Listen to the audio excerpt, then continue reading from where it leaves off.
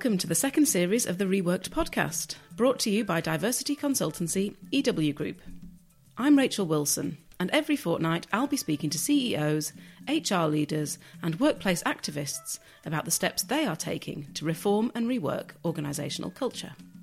Cherron Inko-Tariah is one of those inspiring people who has turned her passion for staff networks or employee resource groups into her specialism.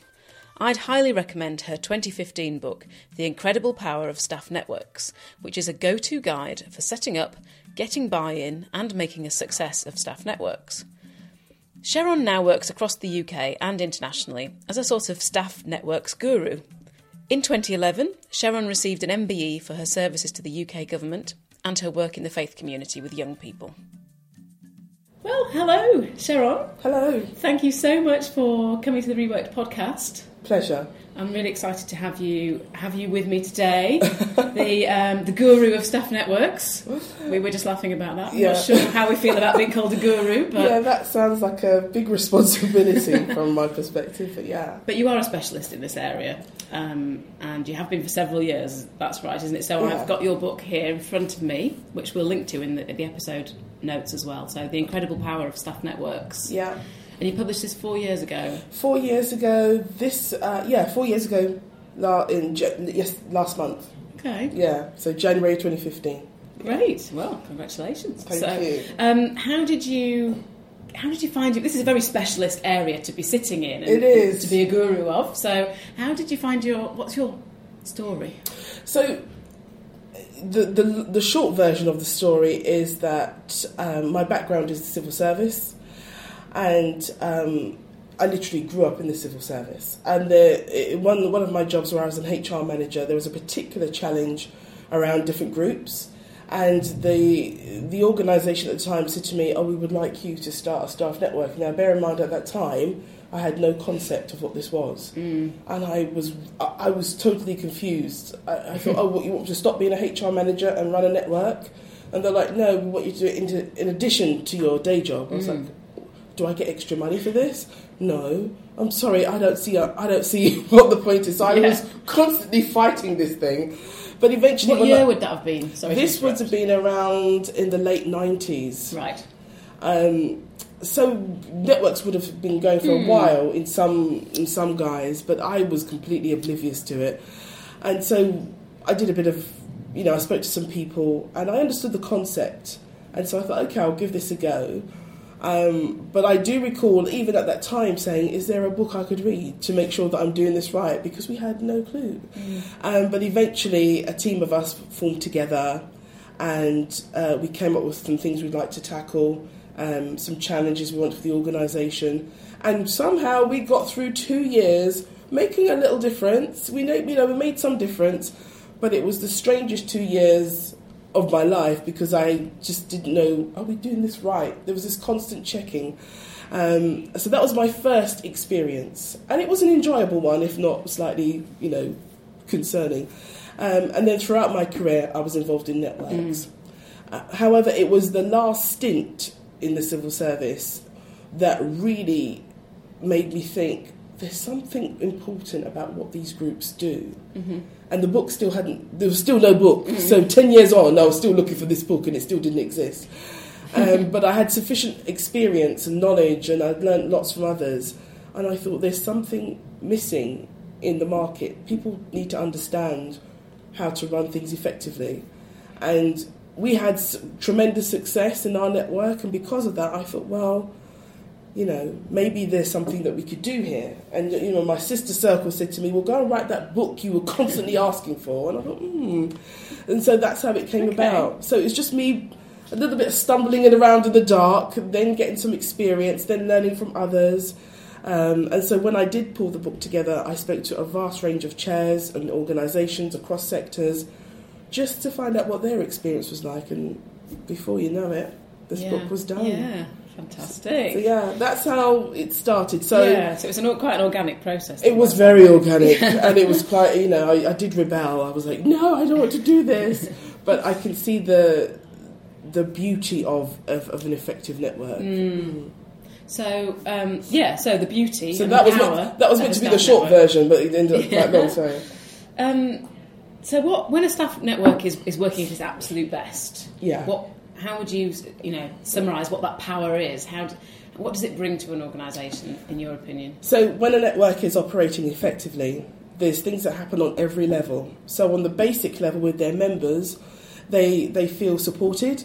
They feel they can go to the network and get signposted for various things. Mm-hmm. They understand that there are tools available to them that the network has provided. So they really see the network as a resource they can plug into, get charged up and carry on. But there's also a social element to that as well, friendships formed and so on. So that's on a basic level. Mm. But on an organisational level, an effective network is able to say to the organisation in a critical friend type of way, if you go ahead with this policy, this is the impact it's going to have. So we're on the lookout for this organisation because we work here, we care about it. And so you need to think about changing this particular policy or considering this. Mm. So they're almost bringing in their external intelligence, their external connections, and really trying to influence the policy, the procedure, the systems of the organisation.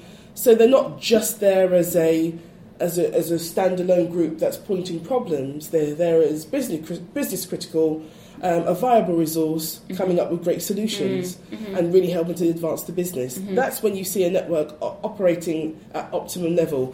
And if you want to take it up even another step, it's when they start saving money. They start making money for the organisation. They come up with a device that's far cheaper than any other supplier's giving them, and it's saving hundreds and thousands of pounds. Mm. Who wouldn't want such a group in their organisation?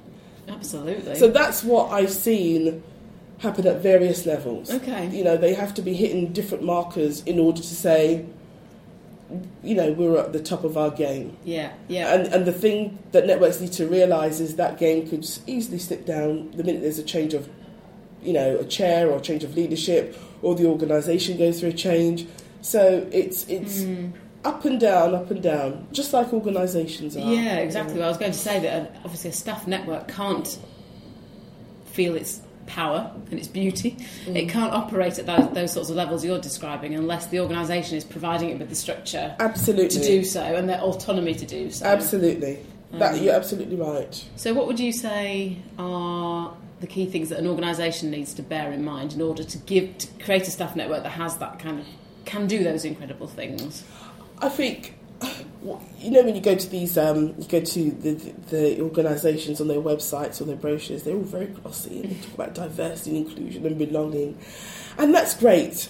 But behind that, there has to be an understanding of the remit of the network. So they're not an extension of HR, and they're not a pseudo trade union, and they're not there to do the job of the corporate pillars, but they are a voice. And they can be an influential voice, but they do need to be invested in. And that's not just to say a budget allocation, that's investing in their capacity, their capability, understanding that these are leaders, this is part of your talent pipeline. So it's about feeding that pipeline sufficiently so they can be effective. So not setting them up to fail, but setting them up to thrive. So the organisation needs to be prepared to listen to them, be accountable, to be challenged, and provide some challenge at the same time. So it's a partnership rather than their, management at the top there and the network is at the bottom. No, it has to be, you have to see them as an equal partner in how they share some of their concerns. So certainly investment on a wide range of areas. And I think the organisation needs to understand that networks exist by their very nature. They're about difference, so it's about an acceptance that we are different, rather than be afraid of that. Let's find out how we can exploit that to the max. And the organisation needs to be mature in its understanding that the more diverse and inclusive they are, the more productive it is. And if I'm a CEO of a business, I want optimum production. I want it at the highest level possible. And failure to do so, there's so many things that goes against that. So absenteeism, presenteeism, sickness goes up. All of these things, the profit leaks that people neglect to think about. So, when people don't understand the value of networks, I said, okay, let your network stop doing what they're doing. Let them stop doing what they're doing, and let's see how the organisation goes. So the test for the network that's a test for both the network and the organisation. If the network is really good, but the organisation doesn't want to acknowledge that, then they will soon find out. If the network is really poor, then no one's going to miss it. Yeah, no. And if that's the case, I'm saying to the network, what are you doing? So, so a certain level of investment, be prepared to understand, raise your maturity levels in terms of it's not just a tick box exercise, it's a strategic imperative, I think. Yeah. So, do you think all networks should have a budget? You mentioned a budget a minute ago. Do they all need to have a little bit of spending power to invest in themselves? And I think networks need to have access to resources. Sometimes that's financial. Sometimes it's a cost code. Sometimes it's access to rooms. Sometimes it's just time off to do the business of the network. For the more mature and successful networks, it's all of those things. But then they've already proved themselves in a way. So I certainly think that investment is necessary. Whatever that investment looks like to the organisation, then that's what you're going to plough into your network. So if you've got a group of people who are working on, I don't know, you're starting a new project team, looking at a piece of work, whatever you would plough into that project team, I would suggest you do the same for a staff network. You don't just say, oh, it's not part of the core business. It is part of the core business. So, so whatever investment looks like to them, that's what I would say. Yeah, okay. And in terms of... Does that make sense? Yeah, it does, yeah. It's going to be whatever makes sense for that particular business. You mentioned some structure a moment ago. How much structure does an effective staff network need? I mean, some organisations I know will have like terms and job descriptions for their network members and a proper structure for that as a entity. I find that networks usually emulate what happens in the rest of the organisation. Yeah. So if you're working in somewhere like the civil service or the NHS, which is very process-driven, they will have those type of frameworks in place, like a really strong terms of reference, 1.1, 1.222, and all of that. And they'll also have role descriptions and so on. In other organisations, it's not as tight.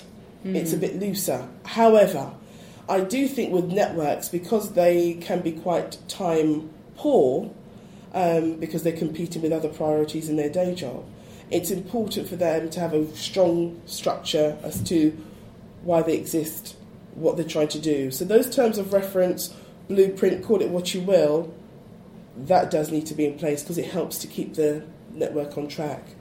Role descriptions, I certainly think that role should be allocated for the core team leading on the work so that you can be accountable for that. And overall, you do need to set your stall out so people know who are you and what you're doing and why should I get involved and what's the impact for me, what's in it for me. I think networks need to do that. They're not very good. Not all networks are very good at doing that. So this is who we are, this is why we exist, this is why it's important, this is how it's going to help you, this is how it's going to help the organisation, and this is what will happen if we don't do what we're doing. They're not very good at setting that out, and I'm always saying, come on, sell yourselves. So they do all this great stuff, but nobody knows because they just move on to the next thing. Is that particularly networks that have sprung up organically rather than those that have been... Except there's kind of, in my mind, there's two different types of network. There's those that have just come out of a kind of a conversation around in the kitchen, around the table. Should we do this? Let's do this. And then others that have been, maybe it's come out of a diversity strategy and it's been advertised internally and people have been asked to join a network that's had a more structure. Would you say that's right? There's two different types, or I would say there's two different types per se. I would say they may start at different places, but I'm not really... I think I like networks that start organically because I did that. No, but because it's not just... It's the learning along the way that's really rich, and you learn a lot about yourself. So I think, yes, you're right, there are some networks where there's usually a challenge for a particular group, and then they get together and say, we need to do something about this. And there's nothing wrong with that. I always say to those groups, though, don't while this may be the challenge now, don't just keep staying there. Think a bit more strategically. So that's my only concern about groups that start because they're addressing a particular problem. Yeah. So that could be at the heart of what they do, but they can't just stay there. They have to keep moving forward. The network that starts through a diversity strategy, the downside of that type of network starting is that it may be seen as coming from above, you know. So and then people start thinking, they just want to look good, you know. Is it a tick boxy thing? Then people are doubtful and sceptical, and they don't want to get involved. So there's challenges facing networks regardless of how they start. The question that I have to go, however they started, is what's the exam question? What is it you're trying to achieve? Because it could be that a network is not the right forum to do that. And I will happily put my hand up and say, you know what, this is not for a network. You need another forum to address this. You know, I am passionate about networks. I am an advocate for them. But if it's not right, then it's not right. No, because like you say, it can quite often be... If there isn't clarity of purpose, then people can actually, especially if it's come about organically from people who are a little bit disgruntled about something or have had certain experiences which, for understandable reasons, have left them feeling quite sore, then they might just get more angry, Absolutely. More disengaged. And those emotions will play through at every meeting. Yeah. Every meeting. And even if something has nothing to do with that particular problem, it will relate back to that. Yeah. And that's when there's a danger of it slipping into a moaning, whinging thing, which people don't want. Talking shop. Yeah, they don't want anything to do with that. If you're busy and you've made time out to go to a network meeting and people are moaning, you're like, really? So my challenge to networks who find themselves in that situation is don't insult the network space by calling yourself a network. Take yourself off to the pub, have a coffee, get it off your chest, then come back and let's talk about a strategy to deal with the challenge. You know, I'm very clear about that. Yeah. So, and I think because I understand how networks can be effective, if I did anything less, I would be failing networks. If I allowed them to carry on with that, I'm saying, don't do that. Just stop. I acknowledge the problem. I get it. Let's talk about how we can work through a solution. Great. So that's my thing. Yeah. Honesty, tough love. Well, call it what you will. But I'm like, time is precious. So quite a lot of networks in the last few years have developed a model, I think, where they have a sponsor. And that's quite a usual structure for a network to have a very senior person who is the sort of figurehead of that network. How important do you think that role is? Absolutely incredibly important. But what's more important is that the sponsor understands his or her role. And it's not just about turning up, you know, at Black History Month and, you know, eating some rice and peas and saying, it's great, we've got a network. It's not that at all, in fact. It has to be... It's about being prepared to stretch their understanding, being prepared to be a student and learning from the network, learning about their experiences with the aim of influencing at the top of the organisation. So whenever they are in their discussions about whatever, just remembering, how is this going to impact this group of people if we go ahead with this? Do you know? So they're almost impact assessing. I was just thinking about impact assessment. Yeah, that's what they're doing. They're almost impact assessing on the go.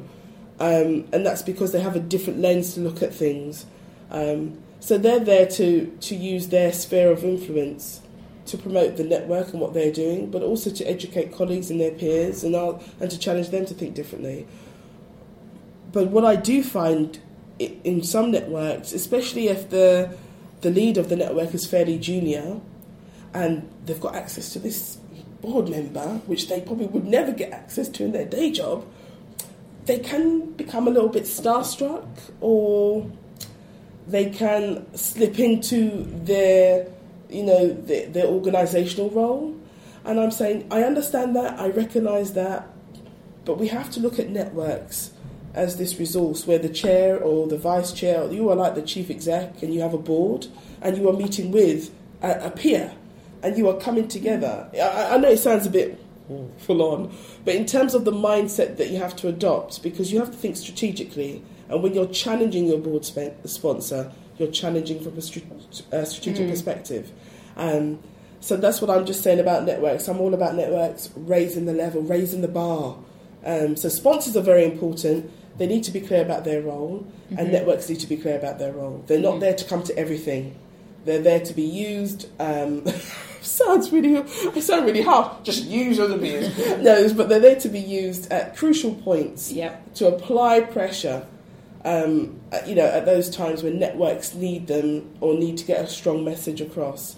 So yeah, I'm all for sponsors. I had a great sponsor, and I made sure he was very clear about what I wanted, and he made it very clear what he was expecting, and we had this great partnership.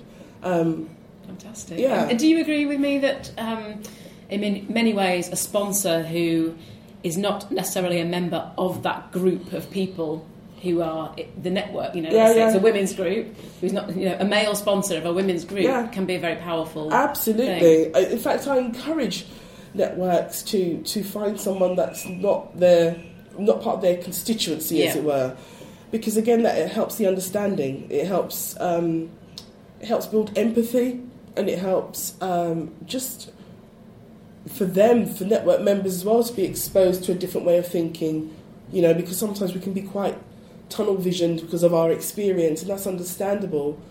But if we want to tackle things at a more strategic level, we almost need to get on board with where this person's at. So yeah, I'm a strong advocate of if you've got a BME network, to have someone who's not from that community, like we said, women's network, to have someone else, or gender networks as they're moving towards now. And so on. Yeah. I think that's really important. That kind of leads me through to another question that I had for you, which I don't suppose there's a right or a wrong answer to this. I think it's an interesting debate. So in our experience, businesses are moving towards more of an intersectional approach to diversity. Where obviously we accept that you and I aren't just women across this table. We are lots of other things as well. How do we sort of square that off in terms of networks? Historically, quite often they have been single-strand themed networks. What are your thoughts on that versus the intersectionality of?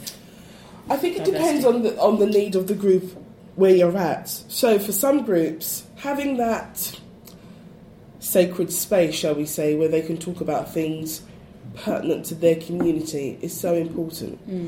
And the reason why I say that is because there has been occasions where people have tried to share an experience and they've been doubted. And when you're sharing something that's quite raw and someone doubts or questions that, you don't want to go there again.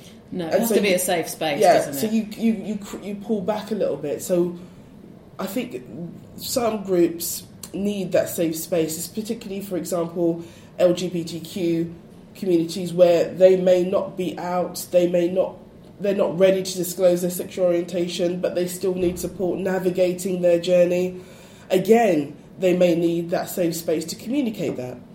So that I have no problem with networks who want to operate as a single strand.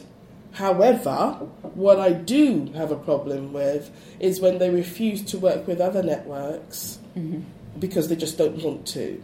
I don't think that's helpful. I think there needs to be... I think the more collaboration there is amongst networks, the richer it can be.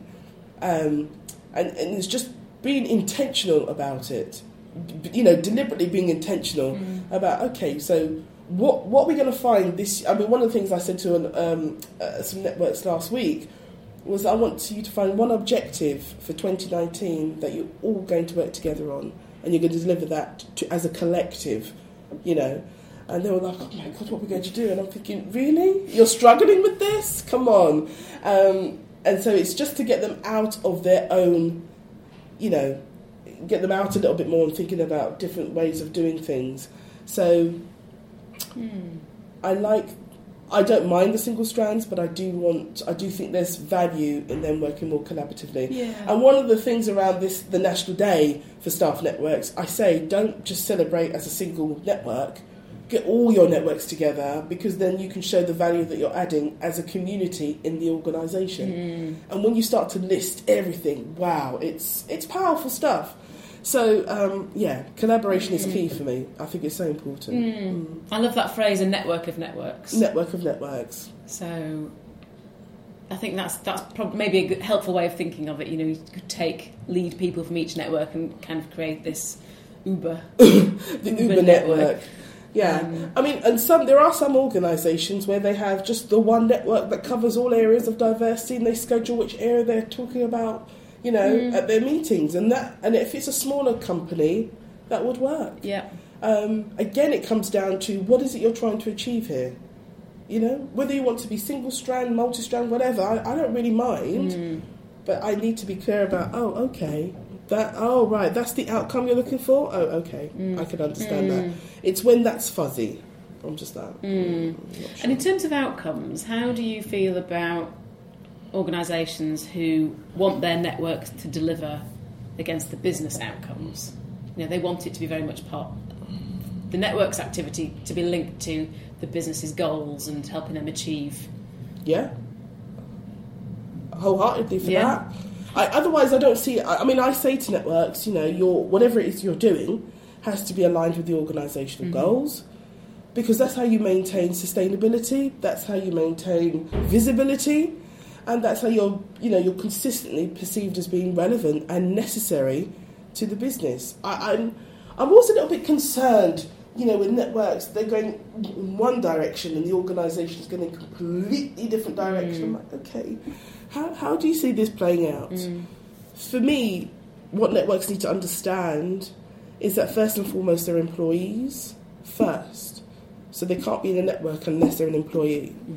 Therefore, if you're taking time away from other priorities to invest in the network, whatever you're doing has to have an outcome or a benefit to the organisation. Do you see what I mean? Yep. So I'm always a little bit... There's alarm bells ring for me when networks say to me that they don't agree with that. And I'm like, oh, okay. Really? So I'm always curious as to what they see as their goal. So yeah, I'm all for alignment because I think it benefits the network as well as the organisation. Yeah. And I just try and keep it as simple as that. Yeah. How you get there, that's entirely up to you. But at the end of the day, I need to know this event that you did has led to this outcome, which benefits members and the organisation by X, Y, and Z. If you can't tell me that story, why are you doing the event? You see what I mean? So absolutely. I sound really harsh, don't I? I like it, firm line. So we're kind of running out of time. I've got loads of more questions, sorry, I think what probably most useful for people who are listening to this maybe is if you don't mind sharing an example of a really successful network, maybe one that's done a lot of these things that we've been talking about this morning. It's achieved some of these business outcomes and... Okay, so there isn't a network that's done everything. So I'll give you a couple of examples. So for example, there's one...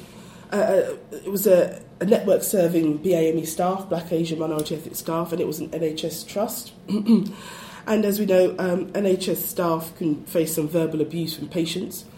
And one particular nurse suffered pretty badly at the mouth from a patient, and it was lots of racist comments and so on. And I think she had her fill, and that she just couldn't take any more. She just walked away, and another member of staff saw her weeping in the corridor, and she explained what happened. So they said to HR, what do we do in this situation? And there wasn't anything really in place. There was a policy in place, so if patients had a complaint, but nothing around staff who can complain about patients. So the network just sat together and said, okay, let's see if this has happened to anyone else, which I loved, firstly, because they didn't take on casework, which I'm against. So they said, has this happened to anyone else? And then they were flooded with so many people saying, yeah, this happens on a regular basis. And so they said, okay, we need to solve this. Number 2 thing that I like, because they immediately looked for a solution. And they came up with a plan that would not only benefit their members, but would benefit all staff. 3rd thing that I like about it. And so they took this plan to HR, and HR said, you know what, this is great, let's implement it. And that's still in place today. 4th thing I like about it. Yeah, sustainable. Can you see that? So it's when there's a problem, They gather their evidence, they come up with a solution, and it's implemented successfully, and it's sustainable. So that's an example of a network that's really wielding some of its power, because it just used its connections and its intelligence and its knowledge of the organisation to come up with a policy that wasn't there before. Another example is, and this is a global one, but it's a great example of a small private organisation who... the network there had learnt that the organisation had awarded a particular contract to this another group to deliver some services. And when they went out to their friends and families in the community, they all said, "Oh, do you know about this service?" And they said, "Oh, yeah, but it's we can't use it." And they listed all these reasons why they couldn't use it. Had they gone to the network would have told them from the outset. So the network said, "Well, hold on a second. If our community can't use it and it's for our community, why? Let's see what we can do." So they came together. They looked at all the figures. They took on board the survey and the comments from the intended users, and they came up with another proposal. They submitted that to the team, and it turned out that they were saving the organisation something like $250,000. I'm like, therein lies the power. And it was because they were connected with their community. They understood the product, and they could immediately use their expertise to come up with another product. Now, these are really individual things, but it's about... And when a network is focused on, helping the organisation be the best it can be, it thinks differently, and it thinks strategically. And when I see networks doing that, I'm just like, a round of applause, because it's just so simple. And practical, both of those examples. Very practical. Yeah. Everyone benefits. That, for me, that's the bottom line. When a network gets it right for their members, everyone can benefit. And imagine you've got networks, you've got 10 networks in your organisation, making sure that everyone can benefit from what they're doing. It's going to be a great organisation. And if you're a CEO and you've got networks, I would want to work. I would want that. So, yeah.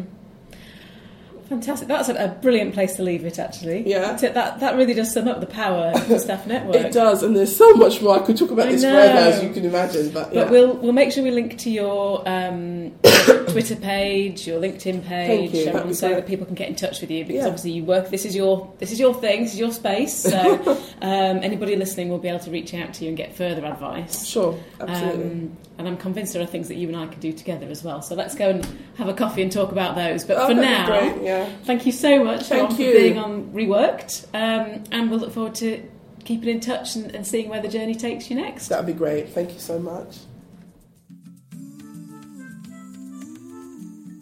I hope this episode gave you some ideas that you can replicate in your own organisation. We'd love it if you could leave a review and also subscribe to Reworked so you don't miss our next episode. Diversity and inclusion at work has never been higher up the agenda. The EW Group team includes learning and development specialists, facilitators, researchers and analysts, all with deep expertise in equality, diversity and inclusion. If you think we can help you rework your own culture, please get in touch.